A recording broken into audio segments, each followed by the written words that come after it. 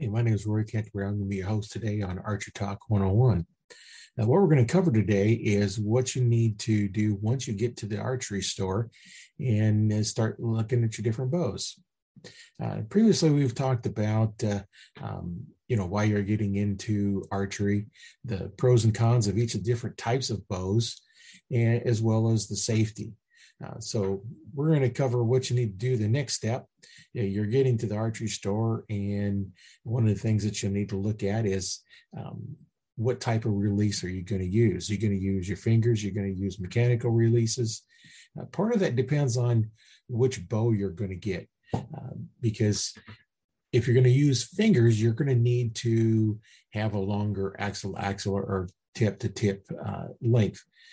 Your recurve long bows, those traditionally shot with fingers, and when you're shooting fingers, you have a couple different options. One, you can just shoot your fingers, just nothing on them, which is going to eventually have to build up some calluses, and it hurts your fingers shooting the string as it rips off your finger, parts of the ends of it. So actually, it didn't rip it off; it just makes them a little sore. Then you can use a tab, which is a pretty clean release, or you can use a glove. A glove's what I prefer, just so I have ability to move my fingers around. And then you can also have put on is what they call no gloves. It's two rubber round pieces that go on your string. You put one above your arrow and the other one below. The shorter one goes above, the longer one goes below. And then you don't need a glove. Those work good, like on my bow fishing setup. I use those because I'm dealing with, out in the water, and you get your water and you get your fish, and you get on a glove or tab and it gets all messed up. So I like those. They're nice and handy. You don't have to worry about losing any part of your release, because you're not going to lose your fingers. You're not going to set them down somewhere and forget them like you could a tab or a glove. And the next option is a mechanical release aid. Now, a lot of the newer bows being fairly short, it makes it real difficult to shoot fingers. So part of your choice of which bow you're going to, may eliminate the option of shooting fingers, because the shorter ones, they pinch so bad, and you can actually have fingers go numb from the pressure on them, and it just, the string gun goes so sharp that it makes it near impossible to shoot the a lot of the compound bows that are shorter axle with your fingers. And then you have a couple options in your mechanical releases. You have some that have triggers on them strapped to your wrist, and you have other ones you just hold in your hand.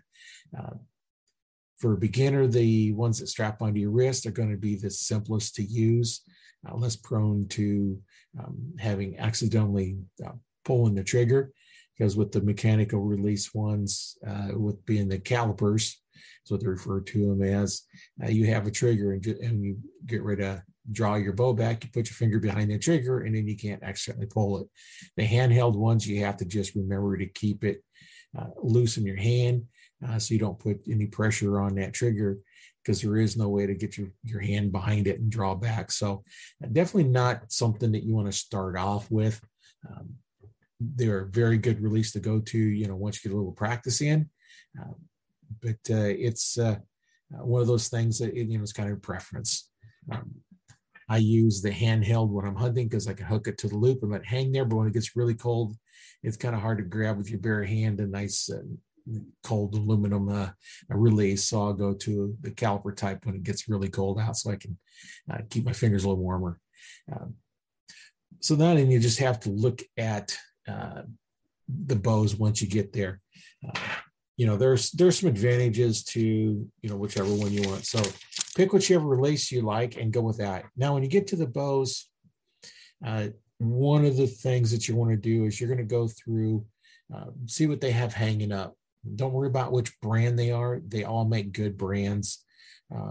There's a lot of top brand ones. There's a lot of new ones that it's hard to keep up on unless you're at a store where you get all the new ones. But all the name brand ones, they're all made really good. So there's really no advantage of shooting one or the other one. So what you do is you grab one of the bows that's in the correct, whether it's right or left-handed, that's based on your eye dominance. So let's just say, you're right-handed. So you're going to grab the bows that's in your price range. You're going to have an idea of what your budget is. So you want to grab bows within that range and pick them up, hold them in your hands, see how they feel. At this point, you're not going to be drawing anything back yet. Just hold it and see what it feels like. See how it balances, see what it feels like without, putting much of a grip on it. Just let it sit on your hand. If you don't like the way it feels, put it back up, grab another one until you go through all of them. And say you find 3 or 4 or 5 different bows that you like. Don't grab them all down and say, set them all up. You want to set up 2, no more than 2 at a time, because it makes it real hard to decide which one you want. So then what you're going to do is you want to set it up so that you have the minimum draw weight. So have the Bowtech crank it down to the minimum weight. After all, we're not trying to see how much you can pull back, because you need to be able to shoot a lot. So the minimum weight is going to be the best. Have him set up for your draw length, which if you've determined it prior to coming in. If not, then the Bowtech should be able to set you up, figure out what your draw length is and set the bow up for your draw length. Now, sometimes you might want to go a little shorter than what, it's calculated at, but start with there and see how it feels. And then once you get back to the range, getting ready to shoot, there's a few things that you want to remember. Remember the safety rules, never draw it back and let the string go without having an arrow in it. So that goes into, putting a release on. I've seen people draw bows back with a release, and if they happen to touch that trigger or it fails, now you've just dry fired that bow, and that's not a good thing. So just remember that when getting out there. So now once you're out there, hold that bow. Make sure we get the release set. You want to fire the release not with the index finger tip. You want to go back, not on the tip, go back to the second joint back. So it'd be the middle joint on your finger. That's where you want the trigger. So they should be able to set you up. Most of the Bowtechs can set you up. If not, just have it set up so that it goes that second knuckle.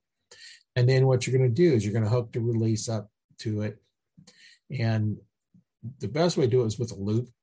So if they don't have a loop on it, you might have to do something a little bit different, but you're going to eventually want to go to a loop on there. They're very inexpensive to put on, as long as the tech knows how to put them on correctly.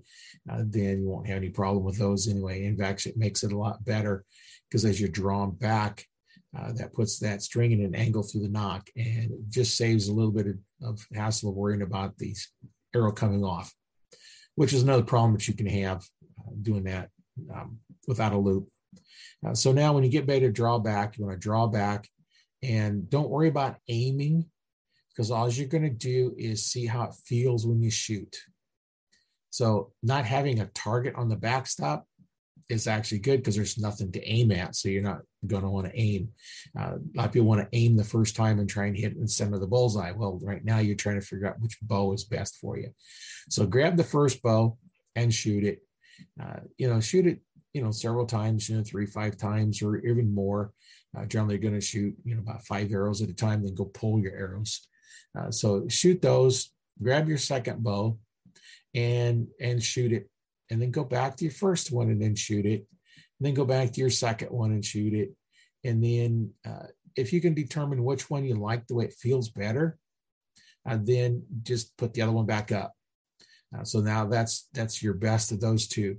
And now then, if there was, it's like a third bow, grab that third bow, have it set up at minimum draw weight, set up to your draw length. You want them all the same draw length, and then shoot that third one. Then go back to your second one, and then the one that you like best out of the first group, and then shoot them back and forth until you decide which one is the one for you. And then now you've picked that out. And if there's more, just keep doing the same thing until you get all done with all the bows that you like, and you end up with the one that you like, the way it feels the best. And at that point, that is the bow you want to look at. And then once you get to that point, now that's the one that you want. Now, when we get ready to buy your releases, that's where you don't want to skimp. Sometimes they have test releases for you to shoot. Go ahead and shoot those. because you don't know what you want. And now it's time to pick out the release that you really want to go for. Because at this point, you're just trying to see how the bow feels. So now you're going to go through your shooting process of trying to figure out what you want for release. Now, they do make devices that you can hold in your hand that you can draw a release back and try shooting it. It's not a bow, so you can shoot it all you want until you get the hang of which one you like the best. Here's where buying the cheapest release in the store is going to hurt you in the long run. You want something that has a trigger that does not move much at all, because as you feel that moving, then you're going to start thinking about the trigger and quit aiming. That's another whole process. We'll go into that at another one to really fine tune your release technique, your form. But get it set up so that you have a nice, good, clean release when it feels good in you. You know, they're all going to feel different. Your cheaper ones are a little bit stiffer. They're not as smooth. Your more expensive ones are a little smoother. You don't even notice they go off until they go off. So that's where you want to try different ones. You know, this is where you want to spend the extra money. You'd be better off to buy a little bit less expensive bow and put the extra money into a good quality release, because a good quality release will last you for years. Some of your higher end releases have very excellent warranties. I know I had one release that was made by Carter, and I ended up dropping it and breaking the trigger off on it. I sent it back to them. It cost me shipping, and they fixed it and sent it back.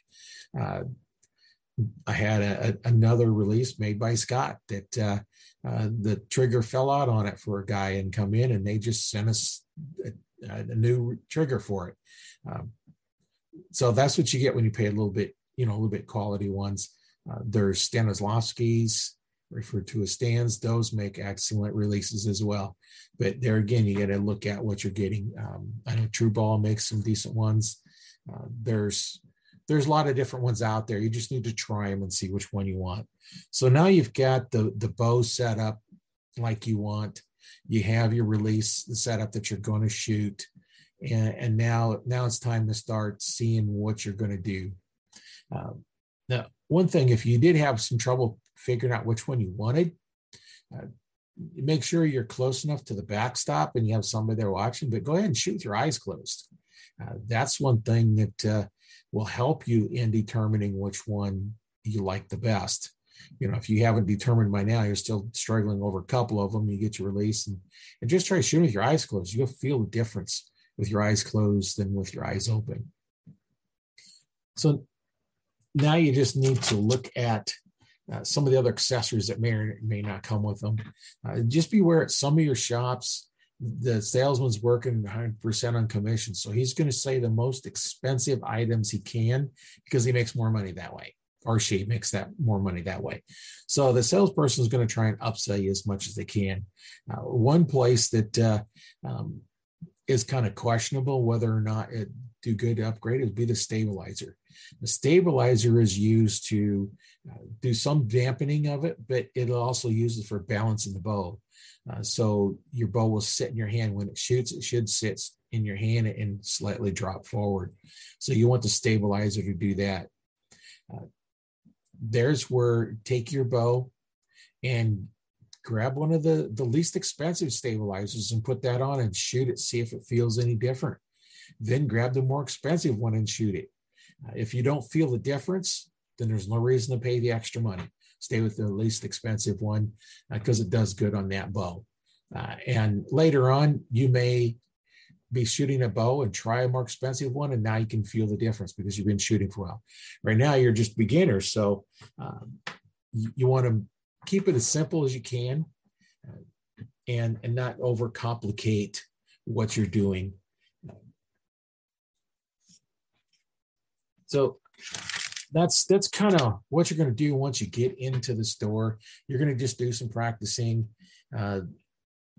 It's if you don't find what you like in that store, and if you're lucky enough to have multiple stores in your area, try out a different one. One thing you want to avoid is buying your first bow online because you don't know what what you're getting, and if you buy it online, then you're kind of stuck with it. The nice thing, you go into a store, you can always check them out and see what's going on. So for those that haven't downloaded, I do have a checklist that is for you that you can figure out, or helps you figure out what your draw length is, your draw width you're shooting, which is your dominant eye. Just a little checklist. It's just a couple pages long. The first page, it gives you information. Second page, give you a spot. You can actually write down notes. If you're going to one store and I'm going to go to another store, it's kind of nice to have notes. That I'll put a link for that in the description, so you can download that. And if you'd like a little more information, more detail, or ask questions about anything that's going on, you can join the Archery Talk 101 Facebook group. I'll put a link to that down below. That's where we talk about stuff that you might have questioned about. If you get to a store and one person telling you one thing, so I'm telling somebody else, we can get on there and you can ask the questions and we can answer you. I've been an archery instructor since 1995 and been working on bows since 2001. So I have some experience with that. I've taught hundreds of people how to shoot. So if you had any questions on it, I can help you out with that as well. So just remember, check out the links below for the beginner's guide and the Facebook group. So this is Roy Canterbury with Archery Talk 101, and we'll see you next week.